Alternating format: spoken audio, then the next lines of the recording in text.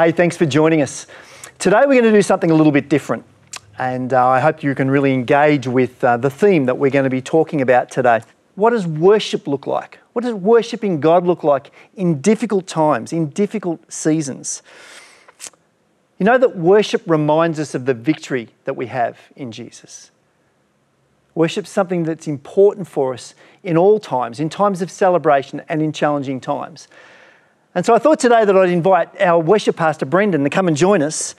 And we have a conversation about the battle being won, the victory being won in Jesus. And so we have a reason to worship in every situation and every circumstance. And I thought it'd be good for us to talk about our own situations and circumstances and I guess what role worship plays in our life together. So thanks for joining us. Thanks for having me. It's a bit different to what we normally do, but let's go with it. So, Brendon, if I was going to ask you what is worship, I know that's a big question, but for you as our creative and worship pastor, your life is kind of immersed in that. So, what's worship? Yeah, it's a great question, Murray. It's one of the very first questions that I kind of tried to get my head around when I first came on board on staff here at Hume Ridge. I guess when most people hear the word worship, particularly those in churches, the thoughts automatically go to music and that. But if we look in the Bible, we'll see particularly in Romans, the Apostle Paul writes to the early church in Rome and encourages the church with this definition of worship. And he writes this in Romans chapter 12. In verse 1, he says, "Therefore, I urge you, brothers and sisters, in view of God's mercy, to offer your bodies as a living sacrifice, holy and pleasing to God. This is your true and proper worship." So it's basically saying how we live our lives in response to God's mercy. That's what worship is. So how are we living our lives? Are we being patient and kind and loving and generous and all these things that the Bible tells us this is the way that we should be living, like Jesus lived? This is how we are to live, and this is an act of worship, a full surrender of our lives to God in response to His mercy. I guess today, though, Murray, I think what we need to do is hone in a little bit further with this definition of worship, particularly one aspect of worship. So I thought it would be really good for us to talk through.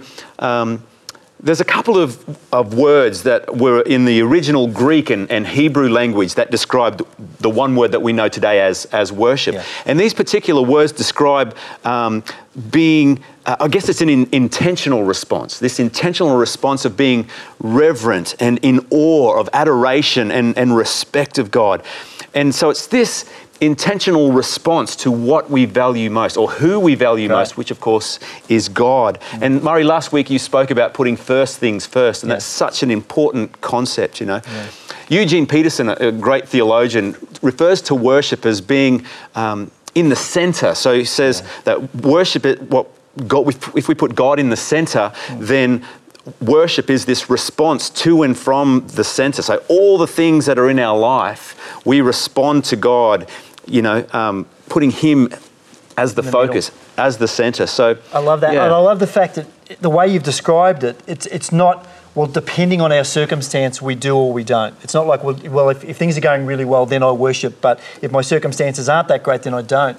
What you're depending on is God. You're saying if first things first, then no matter what the circumstance in our life is, we're going to worship anyway. That's it. All of our life, all of our circumstances, God at the centre. Pretty tough to do though, isn't it? I mean, you know, there are moments, if I think about just this week, we were invited, Kaz and I were invited out to a life group at Hume Ridge, and they were having a worship night. And they said, would you come and just worship with us? And you know, to be honest with you, the day that I was having was a tough day, and I felt like I had nothing. You know, I was at the end, there was sort of nothing in the gas, nothing in the tank, and so we went along, and just thinking about your definition of that sacrifice, that reverence, that adoration. I remember sitting and everyone else was standing and they were singing, and I was just sort of sitting and I was giving God worship the best I could. But I found that as I was worshipping, as I was just being who I am and being real with Him, He started to fill me. He started the tank that was empty, He started to fill more and more and more. And I remember singing the song, and I love this song, and you guys do it so well, Waymaker. Yeah. And I've sung that song so many times before, but as I sung the song in my moment of a sacrifice of worship, I guess, I remember thinking of those words, and God was, God is a way maker. So where there doesn't seem to be a way for us in the natural, God makes a way. God is a miracle worker that sometimes it's like we don't know what's next. We don't understand how we can get beyond this moment. And God promises he's a miracle worker and he's a promise keeper. The promises he's given us. And these weren't just words for me that night. And I think sometimes when I worship, they can be just words. But that night with that beautiful group of people from Hume Ridge that we worshiped together, those words became true worship for me.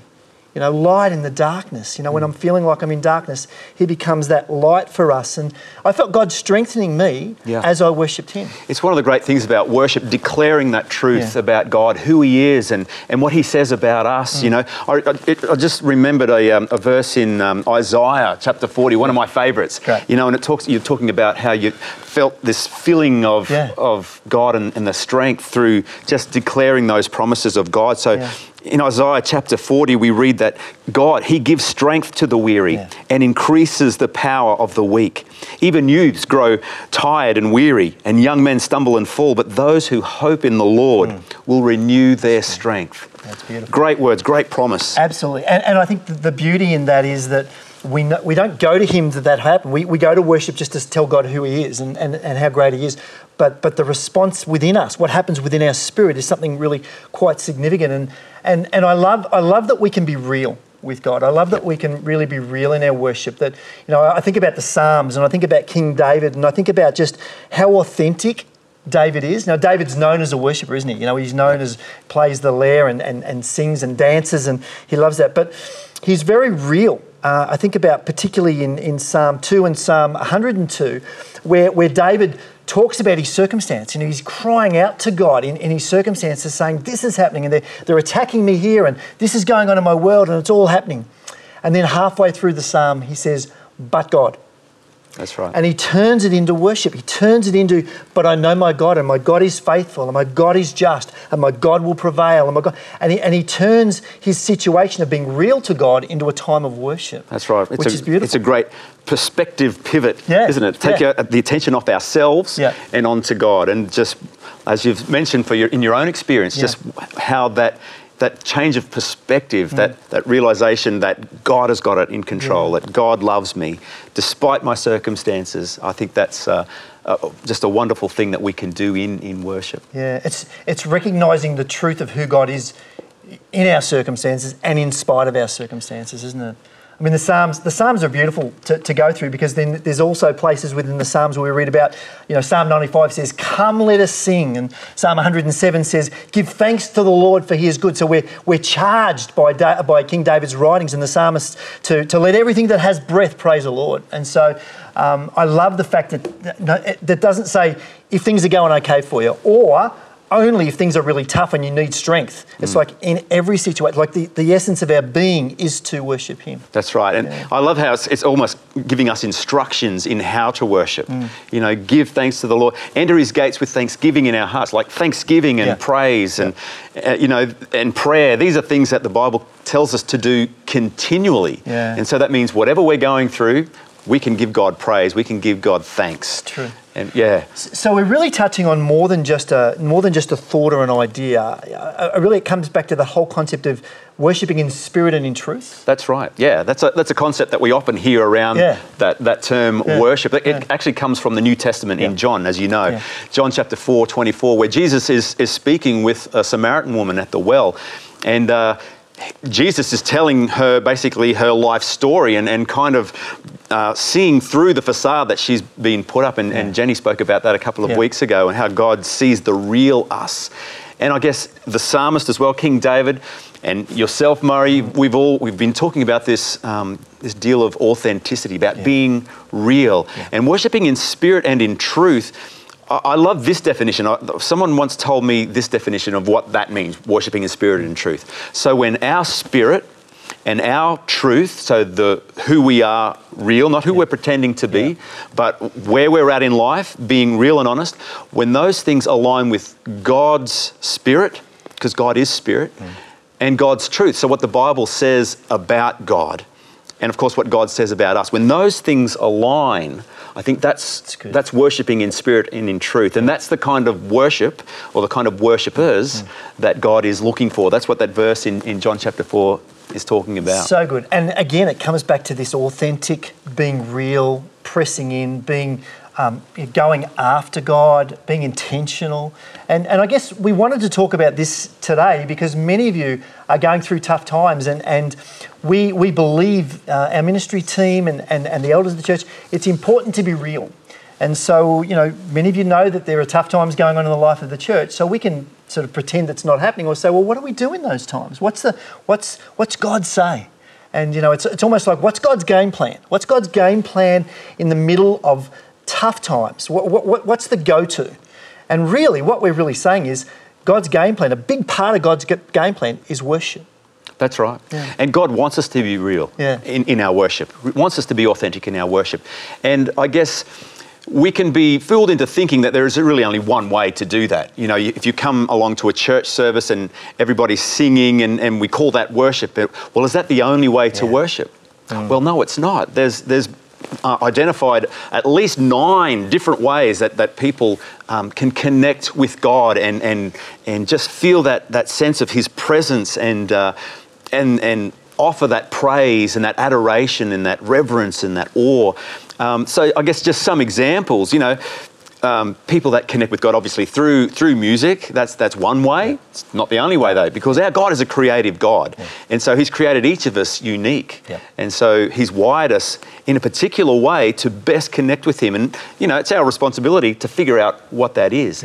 So some other examples are connecting with God through nature. And this is a way that I have experienced God recently, particularly through this COVID lockdown period where we've kind of just been stuck at home.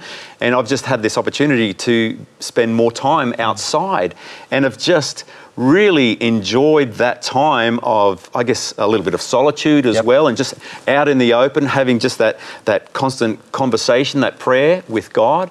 And I've just really felt a real sense of His presence through that experience as well. But other people, like I say, they like spending time perhaps on their own. Others like connecting with God in a crowd. Others people connect with God through helping others or standing up for injustice. So there are a number of different reasons. And some would not know that that's worship, but they're kind of almost sacred pathways that we find that we connect deeply with God, and we worship Him in the way that we live our lives. So I love that whole, dealing with injustice and stepping into those spaces. Or, some people will get on their own and be really quiet before God, and some will sing and shout, and there's no right or wrong, is there?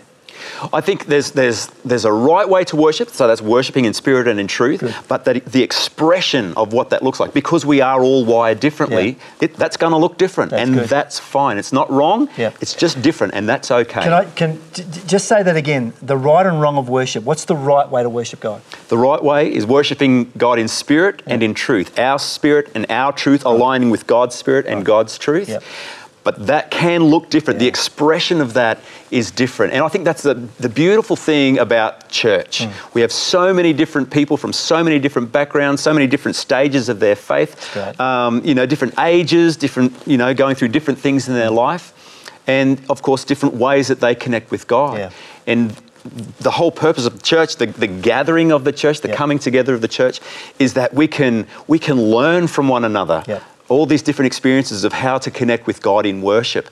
Not only can we learn, but we can also teach. So how has God wired us? How can we share with others? This is how I connect with God, and maybe give it a go. It's really interesting to experiment with some of these different ways of these different sacred pathways of meeting with God. So go on the journey of finding new ways of worshipping, and I guess that's some choice there. But I know we talked a little bit earlier about the sacrifice of worship, and that, there are times where we love to do this and we love to do that. But there are times, maybe like an example would be me this week, where it's kind of like, I don't feel like it, but there's that sacrifice of worship. And I know that's a really important one. I know for me, that really empowers me. And I remember it took me, as I thought about this concept of sacrifice of worship, it takes me to a couple of characters in the New Testament, Paul and Silas. And these guys were crazy that they were just out there doing things. I remember as you read through their stories of ministering and telling people about Jesus, and they were praying out demons out of people and doing all sorts of things, and people started to get upset with them.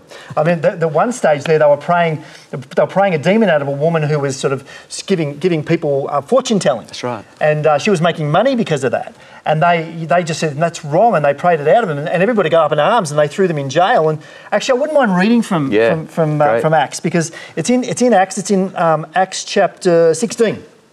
Acts chapter 16. Let me just read the story, because I just feel like it's a beautiful example to us all about the importance of the sacrifice of worship. So I'm reading from Acts chapter 16, and I'm going to read from verse 22. The crowd joined in the attack against Paul and Silas, and the magistrates ordered them to be stripped and beaten with rods. They were being severely flogged. They were thrown into prison, and the jailer was commanded to guard them carefully. When he received these orders, he put them in the inner cell and fastened their feet in the stocks. These guys were being brutalised. About midnight, Paul and Silas were praying and singing hymns to God. That's the sacrifice of worship right there. About midnight, Paul and Silas were praying and singing hymns to God, and the other prisoners were listening to them. Suddenly, there was such a violent earthquake that the foundations of the prison doors flew open and everyone's chains came loose. The jailer woke up, and when he saw the prison doors open, he drew his sword and he was about to kill himself because he thought the prisoners had escaped. But Paul shouted, "Don't harm yourself, we're all here." And the jailer called for lights and rushed in and fell trembling before Paul and Silas. He then brought them out and asked, "Sirs, what must I do to be saved?" And they replied, "Believe in the Lord Jesus and you'll be saved, you and your whole household." Then they spoke the word of the Lord to him, to all the others in his house.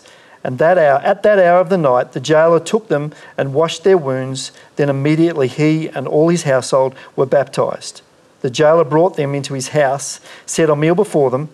He was filled with joy because he had come to believe in God, he and his whole household. I just love that passage of Scripture because it starts with incredible attack. This is a sacrifice of worship. These guys were being bashed. They were thrown into jail, the deepest dungeon. They were shackled up. They're in absolute pain and agony. And it says in the middle of the night, their response to that was to worship and praise their God and to sing praises to their God. I mean, you talk about a sacrifice of worship. That's it right there. But then what I love is what happens after that. In the middle of their worship, their situation changed. Now, that doesn't always happen, but in this situation, their situation changed. What happened was there's a rumbling and the jail doors open up. What happens is they gain freedom. If you think about us, when we worship, if I think about me this week, in the middle of my worship, God did something in me. Yeah. And so I started to experience his strength and his freedom. Yeah. The chains fell off their legs. They were free, and then they had the opportunity of continuing to share God and move forward empowered. All that happened because they worshipped God. They intentionally worshipped him. They demonstrated one of the core values we have here at Hume Ridge. They demonstrated courageous faith. Now, they could have been bashed even more. The jailer could have come in and told them to shut up and gone again. But no, they were going to stand up for their God in the middle of their circumstance. Despite their circumstance, their response was to choose to worship. Yeah, just love it. Just love the way that we get shown, no matter what our circumstance, God's game plan for us is to have a heart of worship. That's right. And I love what you're saying about worship being a sacrifice. It can cost us. Yeah. With the whatever we're going through at the moment, it's not, life is not always a bed of roses, is it? It's not always comfortable. And so sometimes we have to choose, like you say, choose to sacrifice whatever that is, comfort, in order to bring God praise, in order to be open to his filling of the Holy Spirit, to be open to the strength that he gives us to get through to whatever that next step might be. That's right. Well, the writer of Hebrews says in Hebrews chapter 13 exactly what you're saying, Brendon. He says, "Through Jesus, therefore, let us continually offer to God a sacrifice of praise, the fruit of lips that openly profess his name." When we do that, something happens in us something happens in the heavenly realm, and often something happens within our life on earth as well. So I guess what we're saying is worship. It's important for us to know worship's not just going through the motions. That's right. And I know sometimes for me, I can walk into church, or I can put a worship song on, and I can sing the song as if it's a song. But I guess as I understand that with worship, whatever that looks like with my actions, it's more than just going through the motions. It's a heart connection. That's right. Yeah. Oh, that's good. So I guess as we sort of bring this together and say, well, worship is about a response, if you like, a response to not our circumstances, but who God is in the middle of our circumstance. Right. The mountaintop periods where we're cheering and we're having celebrations, or the valley times. It's not a response to it's a response to our God. I wonder how you feel and what your response is in those difficult times for you. I wonder right now, you may be feeling some of the emotions that we talked about right at the start. Maybe for you right now, there's fear of what's to come, or there's frustration, or there's anger, or there's confusion, or there's sadness, or put in your emotion here. I wonder what that looks like. And I wonder what it would look like if you and I started to really press into this whole concept of the sacrifice of worship. Brendon, as I think about worship, often what I want to do when I'm in situations that I'm not happy with is I don't necessarily, my nature is not to worship, but it's really to fight the situation in the natural. Yeah, that's right. I mean, we talk about worship as being a response to something. Usually our first response to particularly a difficult situation is to want to kind of grab hold of it and take control. Yeah. And sometimes when that doesn't work, we go to kind of like the next stage and our fists kind of tighten up and we go into kind of like fight mode. Yeah. It might not be physically fighting, but it's certainly what we do with our words and how we treat people. Yeah. So it's kind of like we go into fight mode. But God's game plan is different to what the world says it should be. That's good. And so what do we do then? We look at what did Jesus do in difficult situations? How did he worship? How did he live his life for God? And this is what happens when we follow Jesus' example. Wow. It's surrender, isn't it? An open hand, ready for whatever God, whatever you want from me, I'm going to offer my life to you and do whatever you would have me do in this situation. I think that's a really powerful thing. You should try it. Wherever you're watching, just tighten your fist really hard. Because that can be our natural response. Yeah. But as soon as we feel that release, as we open our hands in surrender to Jesus, to follow his examples. And when you think about Jesus, he opened his hands and he spread his arms out wide. Wow, yeah. That's good. So that's so good. Just a perfect example of surrender. And we read about that in Paul's letter to the early church in Philippi. Yeah. So I just want to read that because it's just the perfect example of what it means to live a humble life, taking the eyes off ourselves and onto God. Submitting to God and submitting to others just like Jesus did. So I want to read from Philippians chapter 2. Here we go. Do nothing out of selfish ambition or vain conceit. Rather, in humility, value others above yourselves, not looking to your own interests, but each of you to the interests of others. In your relationships with one another, have the same mindset as Christ Jesus, who, being in very nature God, did not consider equality with God something to be used to his own advantage. Rather, he made himself nothing by taking the very nature of a servant. Being made in human likeness and being found in appearance as a man, he humbled himself by becoming obedient to death, even death on a cross. Therefore, God exalted him to the highest place and gave him the name that is above every name, that at the name of Jesus, every knee should bow in heaven and on earth and under the earth, and every tongue acknowledge that Jesus Christ is Lord to the glory of God the Father. That's so good, man. I mean, Jesus has the victory. He's won the victory already. And so when he died on a cross for us, as you put so beautifully, when he surrendered himself to God and died on that cross and then defeated death and hell and then was resurrected and created a way for new life, for us to join with the Father, for us to know the Father intimately because of his death and resurrection. He's already given us the victory.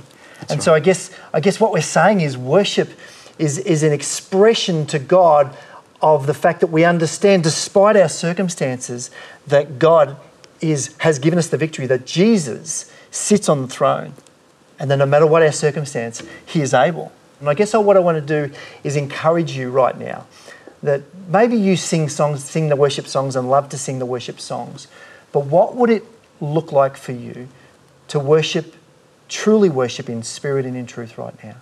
That despite your circumstances, you sit or you stand or you kneel, maybe you raise your hands, maybe you sit quietly, but you worship in spirit and in truth. You truly worship God because of who Jesus is, because of the name of Jesus, the name above all names.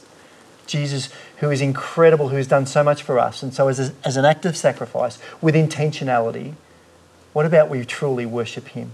And we go into the rest of our lives with a new understanding of what it means to truly worship our God and our King Jesus. Do you know, because of the name of Jesus, we have the opportunity to connect with the Father. Why wouldn't we want to worship him? Let's pray. Father, we thank you that you've created a way by your Son Jesus that we can have a personal relationship with you through Jesus. And so, Lord, I pray in the name of Jesus, the name above all names, that you would help us to connect with you on a deeper level. Help us to see the ways that we would naturally worship you. They're all made differently and wired differently, and you want us to know and experience new ways of worshipping you. Help us to go deeper with you in our worship, Lord God, in spirit and in truth.